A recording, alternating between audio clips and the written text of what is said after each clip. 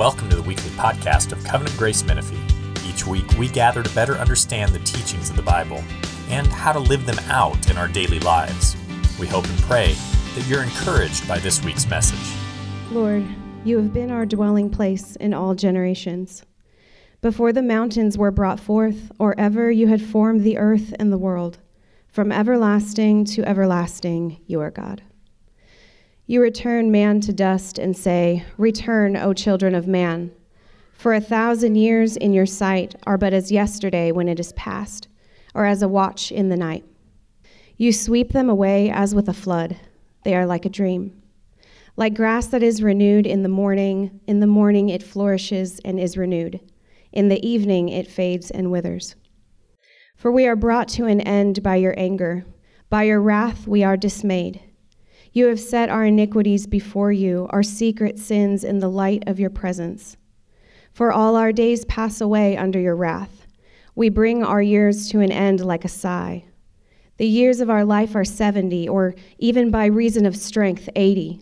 Yet their span is but toil and trouble. They are soon gone, and we fly away. Who considers the power of your anger and your wrath according to the fear of you? So teach us to number our days, that we may get a heart of wisdom. Return, O Lord, how long?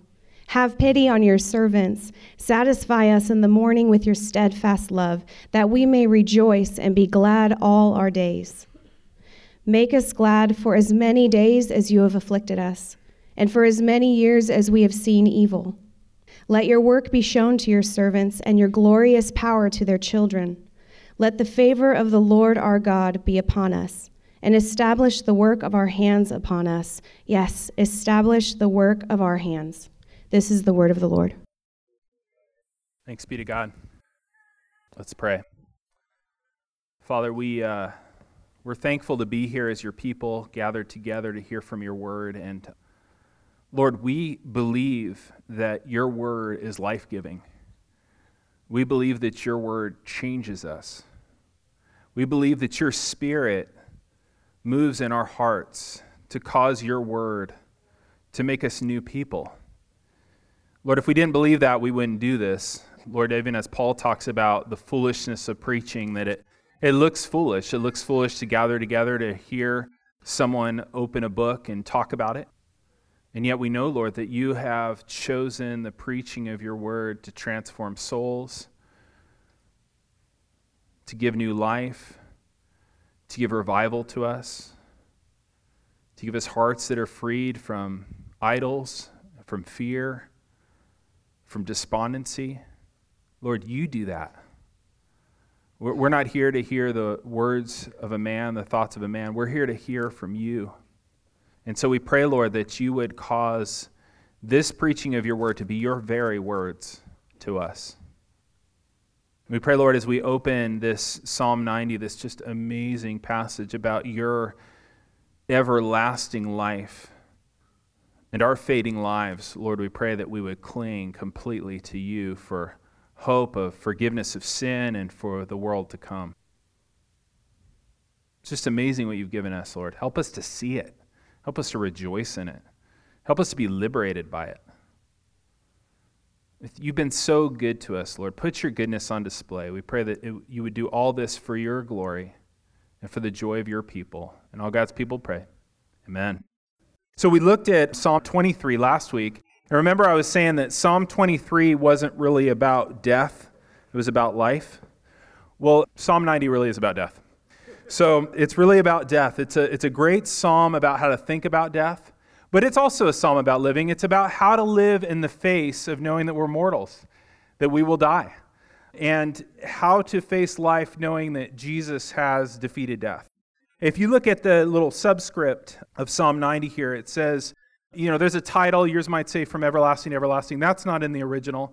But right below that, where it says a prayer of Moses, the man of God, that is in the original. And so we know that this is actually a psalm of Moses. It's the only one we know of for sure in the book of Psalms that's from Moses. It makes sense. This was a man that was deeply affected by death, as somebody that saw a lot of death.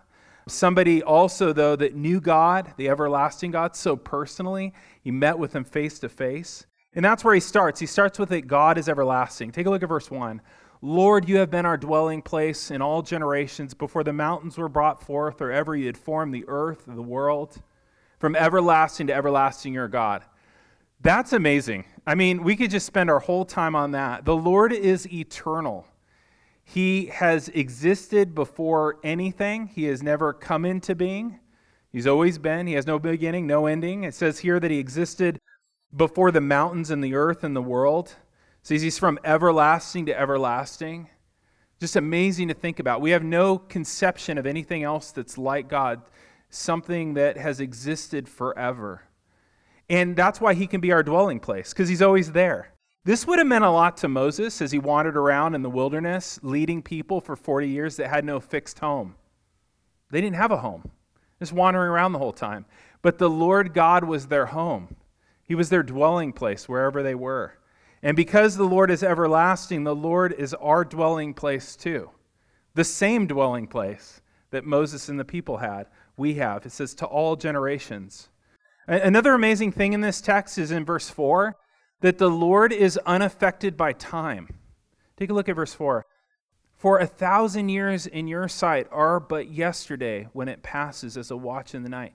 The Lord is unaffected by time. We're highly affected by time. We're going to see that later in the psalm. But the Lord is unaffected by time.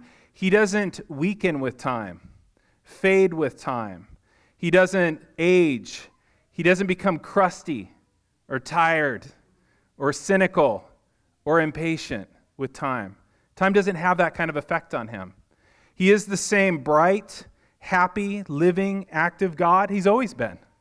He's just as fresh. He's just as youthful and exuberant and full of joy. He's unaffected by time.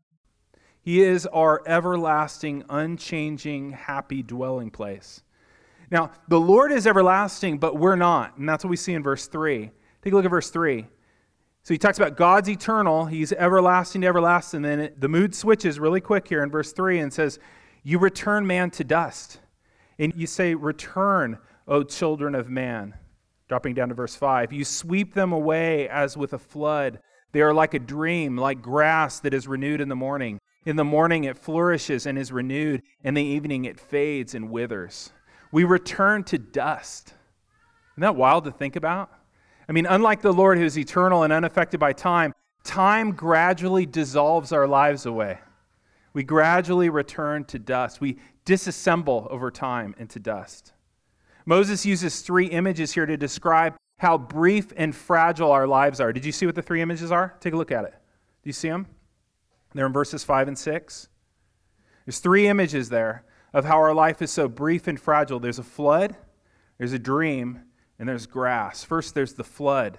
He says in verse 5, he says, you sweep them, speaking of all of humanity, you sweep them away as with a flood. Guys, our lives, which seem so solid and permanent, we've done so many things to try and make sure our lives are solid and permanent and secure. It says here that the Lord just washes it away in a moment. I think one of the best images for this, as people in California, would be a sandcastle. You spend a lot of time building a really cool sandcastle with all kinds of different things, but you know you're not going to keep it. You know that as soon as the waves come in, it's going to flatten and what it's going to look like the rest of the beach. It's just gone. And that's our lives. They're swept away like a flood without a trace. Or there's another image of a dream. Look at it. It says, they are like a dream.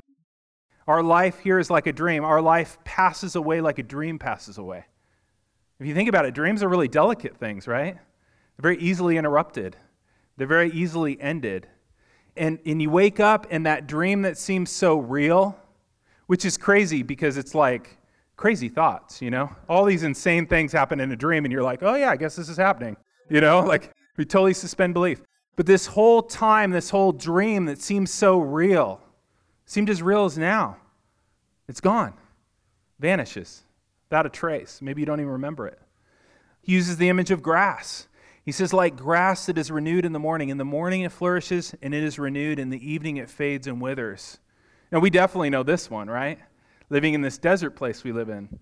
That we get a little rain, we get some greenery, we don't get attached, right? We know it's not staying. We're surprised if it stays for weeks. Because all it needs is a hot sun to come and just wash it away, to just burn it away. So this life, this earthly life we have, it's like a sandcastle. It's like a dream. It's like desert grass. It's briefly here and then gone. Now, I don't know how you feel about that, but it deeply bothers me. It deeply bothers me. It seems really wrong to me. I don't know if it seems wrong to you. It seems wrong to me. I mean, human beings are amazing.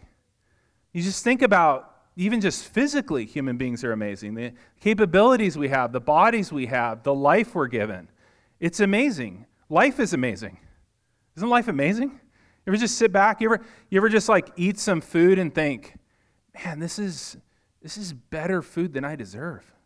Like, this is just a crazy, amazing piece of food here. This is insane.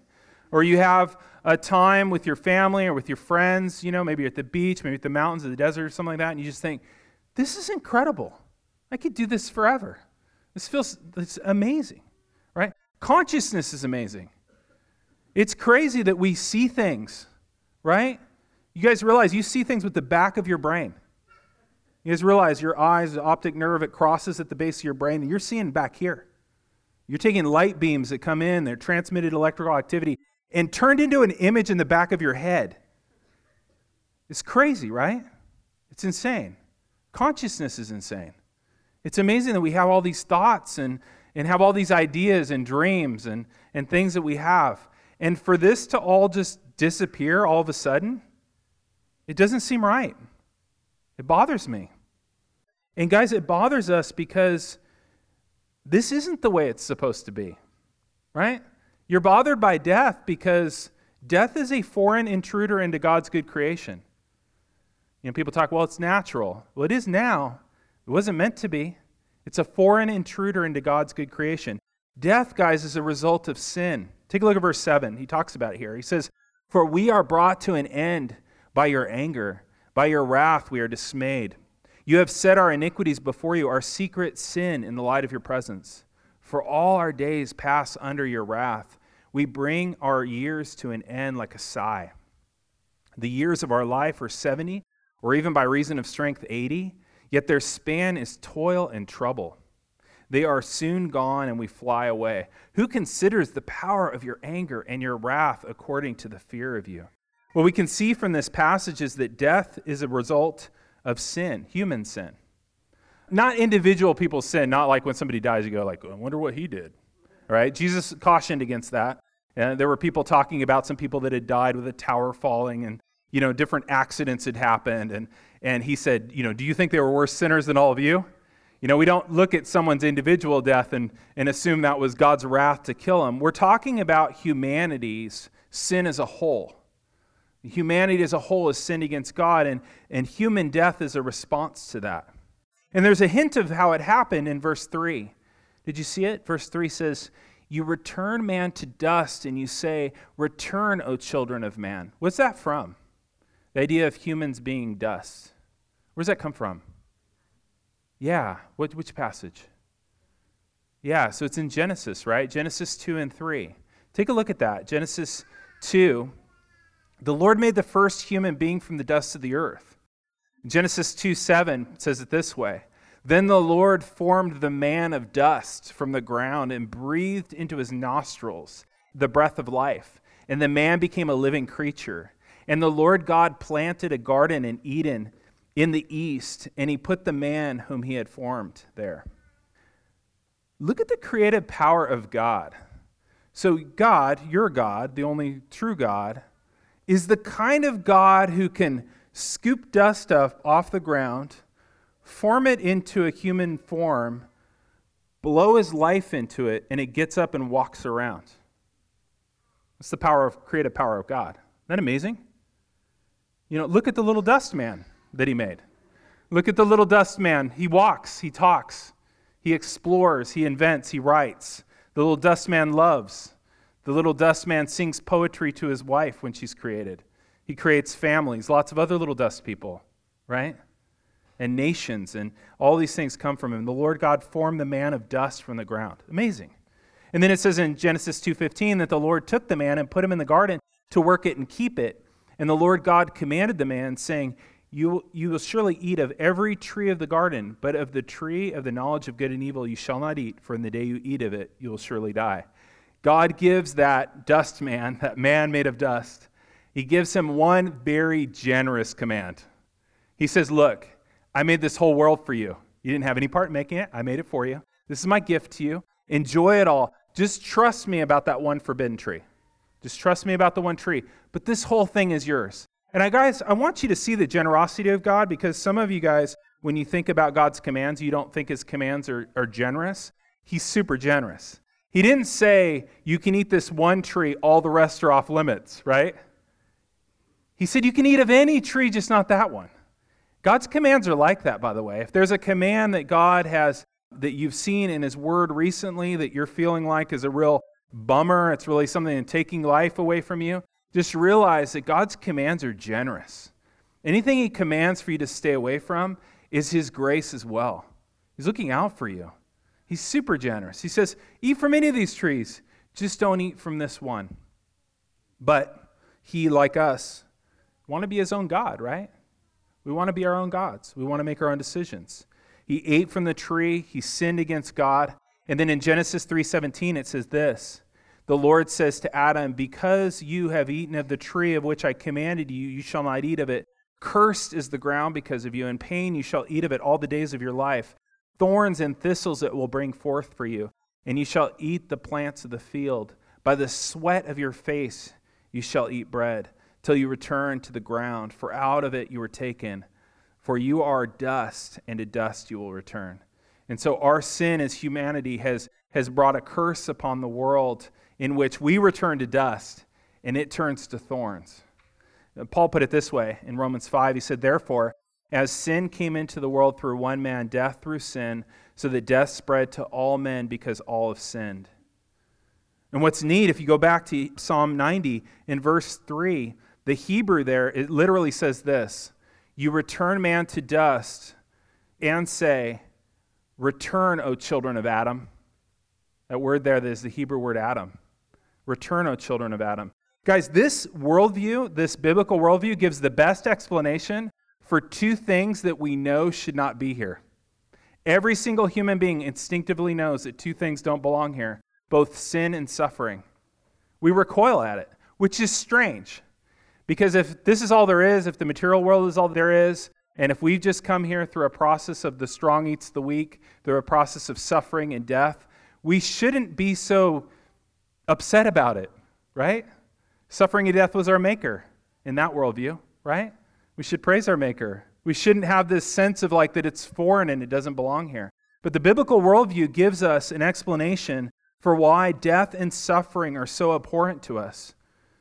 It's because they're intruders in this world, and we know it. Every human being knows that death and suffering are intruders into this world, and it's our sin that let it in. It's our sin that opened the door for these things. Take a look at verse 11. I think verse 11 is actually asking us to meditate for a bit. Listen to what it says. Who considers the power of your anger and your wrath according to the fear of you? Isn't that an interesting verse? Think about that for a second. Think about how powerful God's disapproval of sin is. You know, you can do things against a friend or against a spouse or something like that, and you can feel their disapproval, and it's not fun. God's disapproval is 100% lethal to all of humanity. The power of his anger. Isn't that amazing? You know, he says, who considers the power of your anger? Have you considered that before? That his disapproval of sin is so powerful that it's absolutely lethal to all of humanity.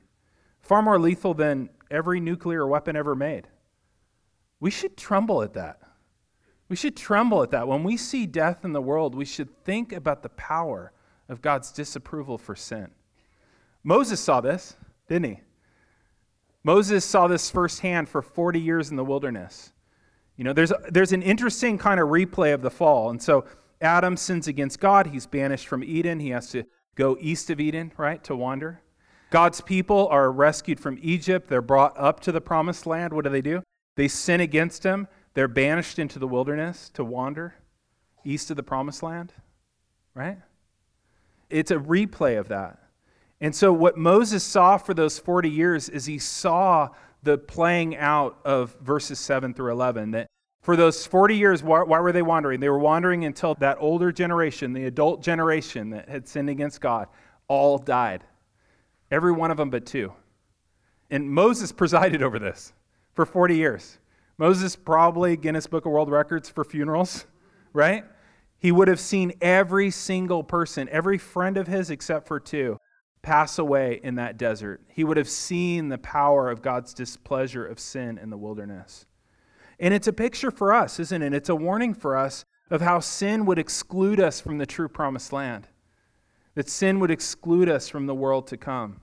Guys, physical death, as bad as it is a visual aid of something far worse. Something the Bible calls the second death.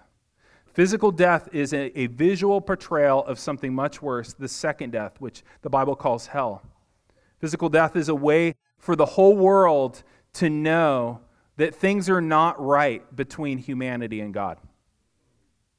It's a merciful thing, right? That he puts out there this huge picture that things are not right between God and man. We have offended him greatly, and it needs to be resolved. And until real recently, every single human culture took the hint, didn't they? They go, things aren't right between us and God. We need to figure out a way to make things right. And so you see different cultures kind of dealing with sin in different ways, animal sacrifices or good deeds or certain religious behaviors. We had a really interesting thing in the medieval church right before the Reformation. It was like, okay, you're a sinner, you lack righteousness. Here's a cool thing. You can buy other people's righteousness. So there was this idea of indulgences. The saints had extra righteousness, more than they needed to go to heaven. Isn't that amazing? And they had it in the store of the church, and so you could pay money and actually just buy theirs, which is very capitalistic and wonderful, and so simple, except it's a total fiction, okay? But every culture has, in some ways, taken this hint and tried to solve the problem of this obvious problem that we have with God. But one thing they've all had in common is they've all tried to do it by their own good works. I'm going to do enough good works. I know I've done a lot of bad things, but I'm going to do some good works. I'm going to make it up to God, right? You can think of even with the Egyptians, kind of the weighing of the heart on the scales, that was all about. Has he done enough good to outweigh his bad? Has he balanced the scales? Guys, every man-made religion is really a bottom-up approach. It's a, we've sinned, we need to fix it. It's a, you break it, you buy it type situation. You're the one that sinned, you need to fix it. But guys, that's like the dead trying to bring themselves back to life, right? We're the dead. We can't do that. We've sinned. We have no way of fixing it. The dead can't give themselves life. We don't need a bottom-up approach to this problem. We need a top-down approach. We need the everlasting God of verses 1 to 2 to bring his life down to us. Amen? And that's what we have in the gospel. The gospel stands out in world religions because in the gospel, the solution to our sin and death is not that we somehow work to bring ourselves up to God, but that he has come down to us. The Lord himself has solved the problem of sin and death. And this is totally unique. It's totally unique, this message that the eternal, everlasting God took on a body that could die. Kind of amazing that our catechism question fits this perfectly, right? The Lord God had to take on a body that was dieable, that could die, a body you could kill. And he needed to do that so that he could solve the problem of death. Hebrews 2 says, since therefore the children share in flesh and blood, he himself, the Lord, likewise partook of the same, that through death he might destroy the one who had the power of death, that is the devil, and deliver all who through fear of death were subject to lifelong slavery. Is that you? Has the devil used death to put you in lifelong slavery? It's actually a Christian discipline to think about death regularly. There was a really common Christian discipline called memento mori. There's coins for it and things like that. To every day remember you will die. It wasn't meant to be morbid. It was just meant to think about life and what was important. But let me ask you this. Do you fear death? Are you terrified by it? Are you tyrannized by it? This passage in Hebrews says that God has come to be a man to destroy the power of death so that he could destroy the power of the devil who's held it over your life, giving you lifelong slavery. And so Jesus comes into the world. He is God. He remains God. And yet he's fully a man, real human being, guys, real human being. This isn't just God in a man suit, okay? This is a real human being. He has a real human soul. He has a real human mind and emotions. He's got two natures in one person, 100% God, 100% man. It's an amazing miracle, right? So God becomes a man, and he comes to defeat death for you. And this is a very personal mission for Jesus. We can see that in passages like John 11 when he comes to the tomb of Lazarus. You know, Jesus had come to save his friends from death. Because like Moses, Jesus confronted the death of the ones he loved. Remember him at the tomb of Lazarus, confronting the death of one he loved? Remember what it said about how he reacted? It said he wept. He felt it deeply. Then a little bit further down, it says another thing that he did. He says, when he saw them weeping, he was deeply moved in his spirit and greatly troubled. The Greek there is that he was indignant. He was angry. He was angry at death. He too feels the same thing we do, is that this is not the way it should be. You know, my friend Lazarus should not die. My friend Lazarus, who I've enjoyed all this time, should not suddenly die. He was indignant. Death is not the way it's supposed to be. And in the raising of Lazarus, Jesus was telling us that he has come to free all his friends from death. Every one of you who trusts in him. How did he do it? Well, he does it by dealing with the root cause of death. He does it by dealing with, in Psalm 90, verses 7 through 11. He has come to deal with the root of death by removing God's wrath for our sin. Right? If our death is a result of our sin and God's wrath toward our sin, Jesus has come to deal with the root of it. And that's what he did. On the cross, Jesus endured verses 7 through 11. On the cross, Jesus experienced verse 7, where it says that he was brought to an end by God's anger. On the cross, Jesus Christ, and like verse 8 says, all of our iniquities and secret sins were placed on him before the judgment of God. Jesus did verse 9, where it says that he passed away under God's wrath. Isn't that amazing? He came to undo your death by undoing the root of death, which is our sin. Jesus took the tree of death, the cross, so that we could have the tree of life. Jesus defeated death for us by dealing with the root. God's wrath towards our sin. He took our sin. He took God's wrath on the cross. If you will simply turn to him and trust in him, he has the cure of sin and death for you. You could say, well, I have a lot of other things going on right now. I'm too busy to take the cure of sin and death. Sounds kind of crazy, doesn't it? Or you could say, there's a lot of things that I want to enjoy in this life that I know he's not for. So I don't really want to take the cure of sin and death. I hope you can feel, at least in this moment, for a second, I hope you can feel the insanity of it. Can you feel it? I hope you can feel it.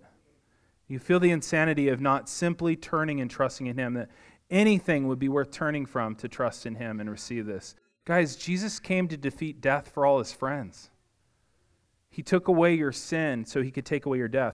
And guys, no other worldview even claims to deal with death. You guys realize that?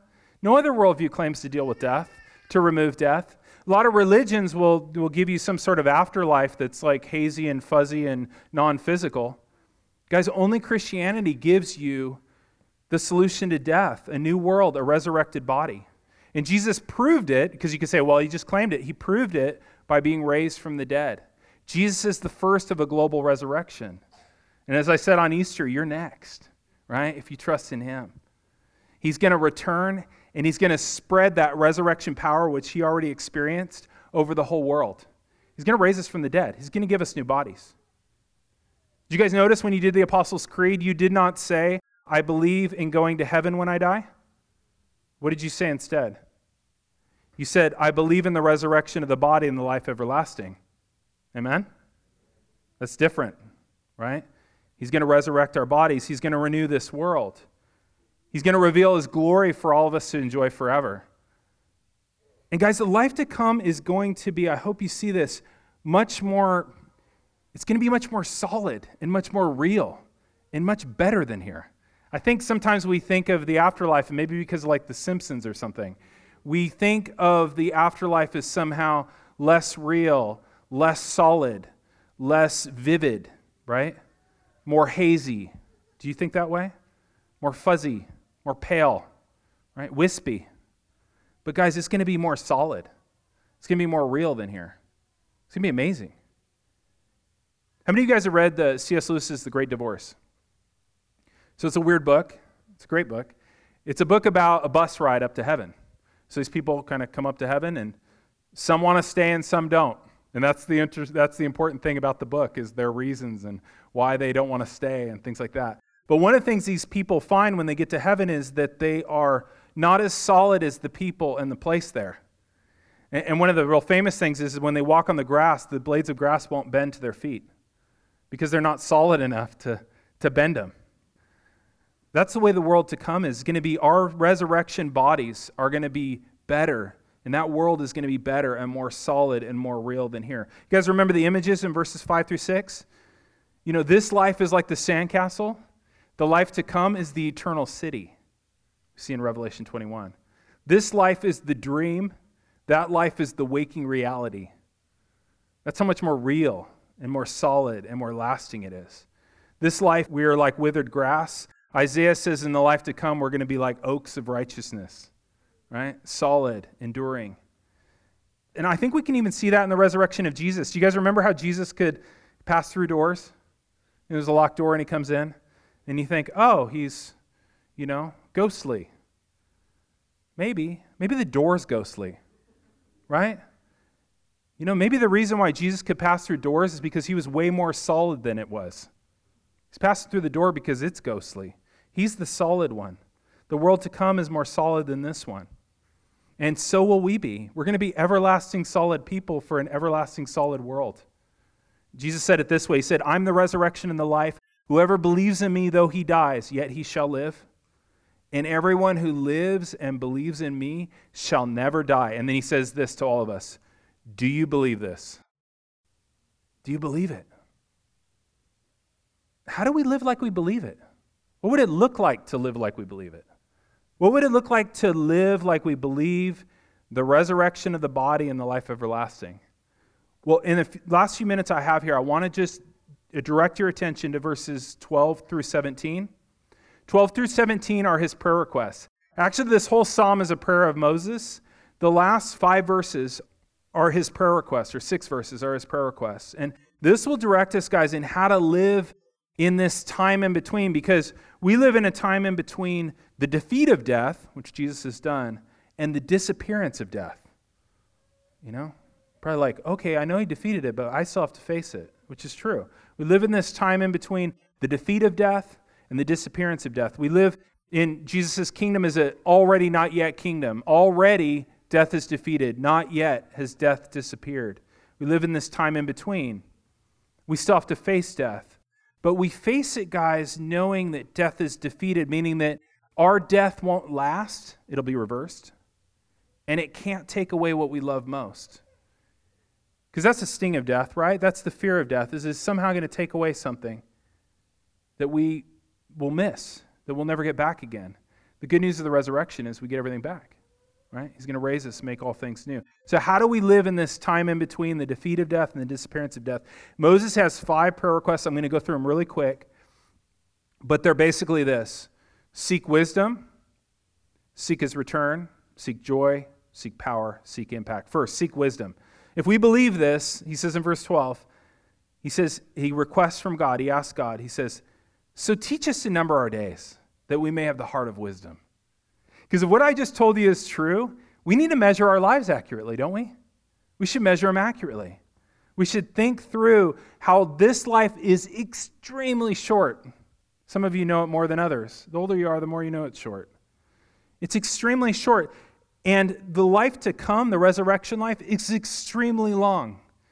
And so it's very important to be wise that we make all of our decisions in light of that, right? I mean, if you're making lots of life decisions and you're not taking that into fact, that's not wisdom. That's foolishness, right?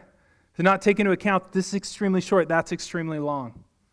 Guys, we live in a culture of death denial.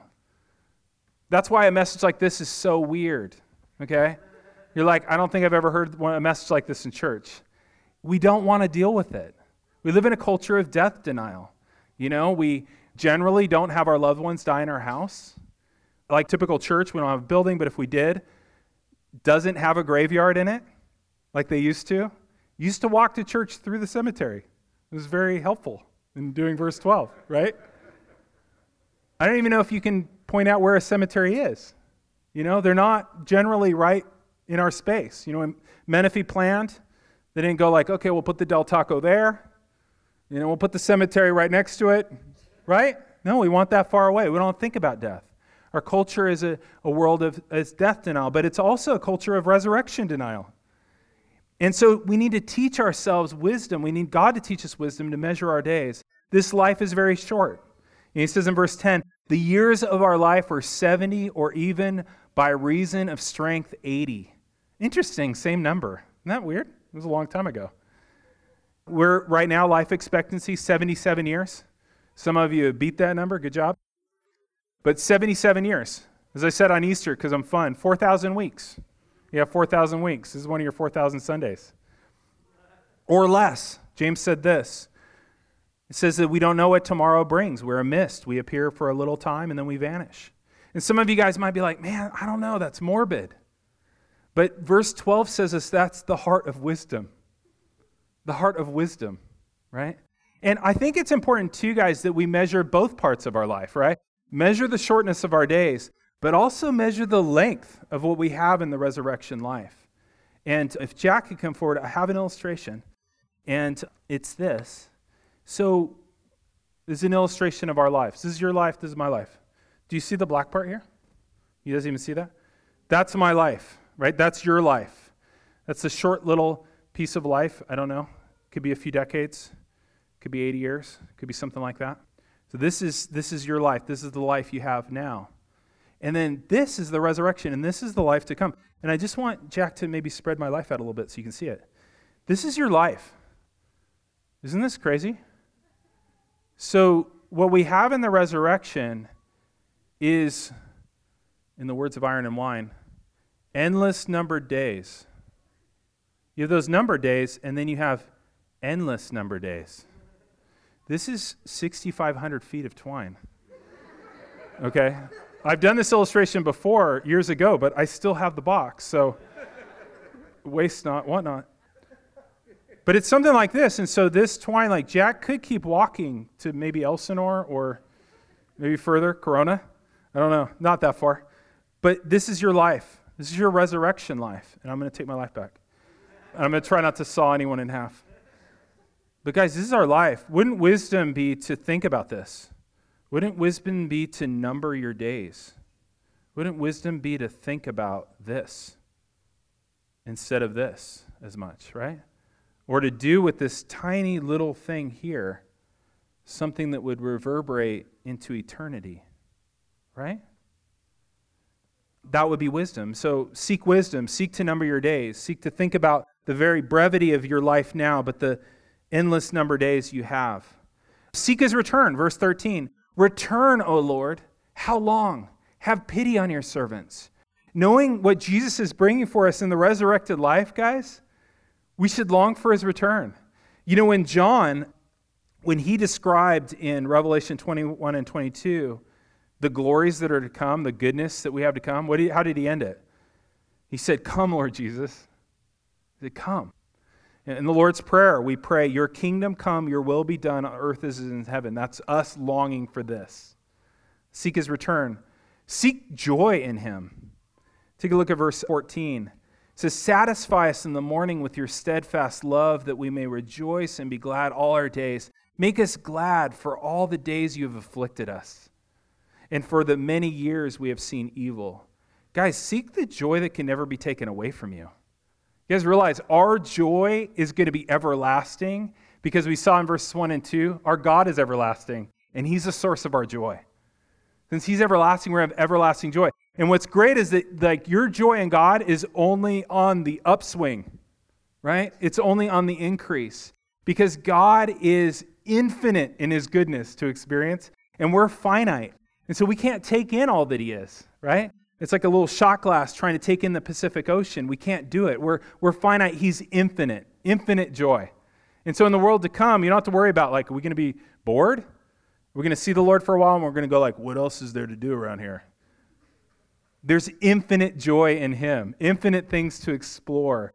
His glories are bottomless, so our joy is endless.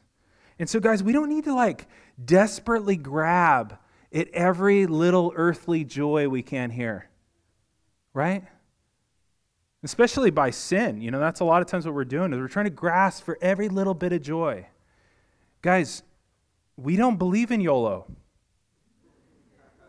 right? We don't believe you only live once, right? We live again. And Jesus promises 100-fold for everything that we lose in this part that we'll have in the age to come. Guys, we have this part to look forward to. We don't have to grab every little joy we can. Seek his power. Look at verse 16.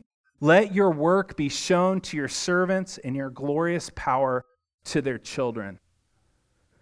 This kingdom, remember I said it's an already not yet kingdom. And so his kingdom will come, death and sin and all the plagues of this world will be removed. He'll make everything new. But because it's already not yet kingdom, some of that kingdom power and some of that kingdom enjoyment is for us here now. We have some measure of his kingdom power now. His resurrection power is going to break into the world, end all sin and death. But it's also already broken in. It broke in the resurrection of Jesus, right? That was the first day of the new creation. His kingdom power is broken into our lives when you became born again. If you're a Christian, you were spiritually dead.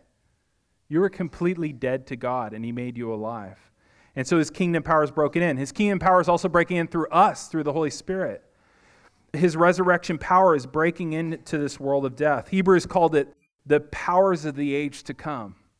We have access to the powers of the age to come. Let's seek that power through prayer. We live in a land of death, but guys, he's given us power through prayer. Let us pray for God's power to regenerate the lost. He still does that, by the way. Did it for you. There's a ton of people in your life he could do it for. Let's pray he regenerates the lost. Let's pray he heals the sick. Sometimes he gives us little pictures of the kingdom to come, right? In the healing of the sick. And we've seen a lot of healing, amazing healing. I have a list of it in my little notebook. I keep a list of this because I have to remember it.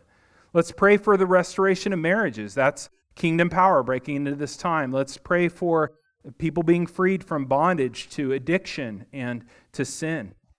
Josh and I are going to be up front to pray for any of you that want prayer today. We'll pray for you just like James says, anoint you with oil and pray for that. But guys, look at verse 16. Let your work, God's work, be shown to your servants and your glorious power to their children. Parents, don't you want that for your kids? Don't you want your kids to see answered prayer? Don't you want your kids to see the power of God in this world? Let's seek it. And then lastly, seek lasting labors. Take a look at verse 17. Let the favor of the Lord our God be upon us. Establish the work of our hands. Establish the work of our hands. So this is a charge to seek labors that last. If materialism is true, if this is all there is, the physical is all there is, then your labors will not last. Absolutely 100% no. You could be the person that discovers, the cure to some sort of cancer. You could be the person that solves, climate change. You could be any of that. You could be, the greatest, nicest, most wonderful person, sacrificial person on earth. Your labors won't last because humanity won't last and this earth won't last. Nothing lasts, right? But if the resurrection is true, then all the things that we do in Christ last forever. He'll establish the work of our hands. If this is the balance of our lives, you've got this sliver of life here, and you've got this resurrection life to come. Guys, let's give our lives for Christ and his church and his kingdom in ways that are going to reverberate for millions of years to come. Wouldn't that be wisdom? That'd be wisdom, right? Things that won't vanish like a sandcastle, things that won't vanish like a dream, things that won't vanish like grass. Paul put it this way, so we do not lose heart. Though the outer self is wasting away, our inner self is being renewed day by day. And then listen to this. For this light momentary affliction is preparing for us an eternal weight of glory beyond all comparison. He says all comparison to this, right? This eternal weight of glory. As we look not to the things that are seen, but to the things that are unseen. For For the things that are seen are transient, but the things that are unseen are eternal. Guys, seek the eternal weight of glory, right? This life soon will pass. Only things done in Christ will last. Let's pray. Father, we pray, Lord, in light of death and the way you've defeated it, we pray, Lord, that you would give us wisdom. Teach us to number our days. Make us long more and more for your return and your renewal of all things.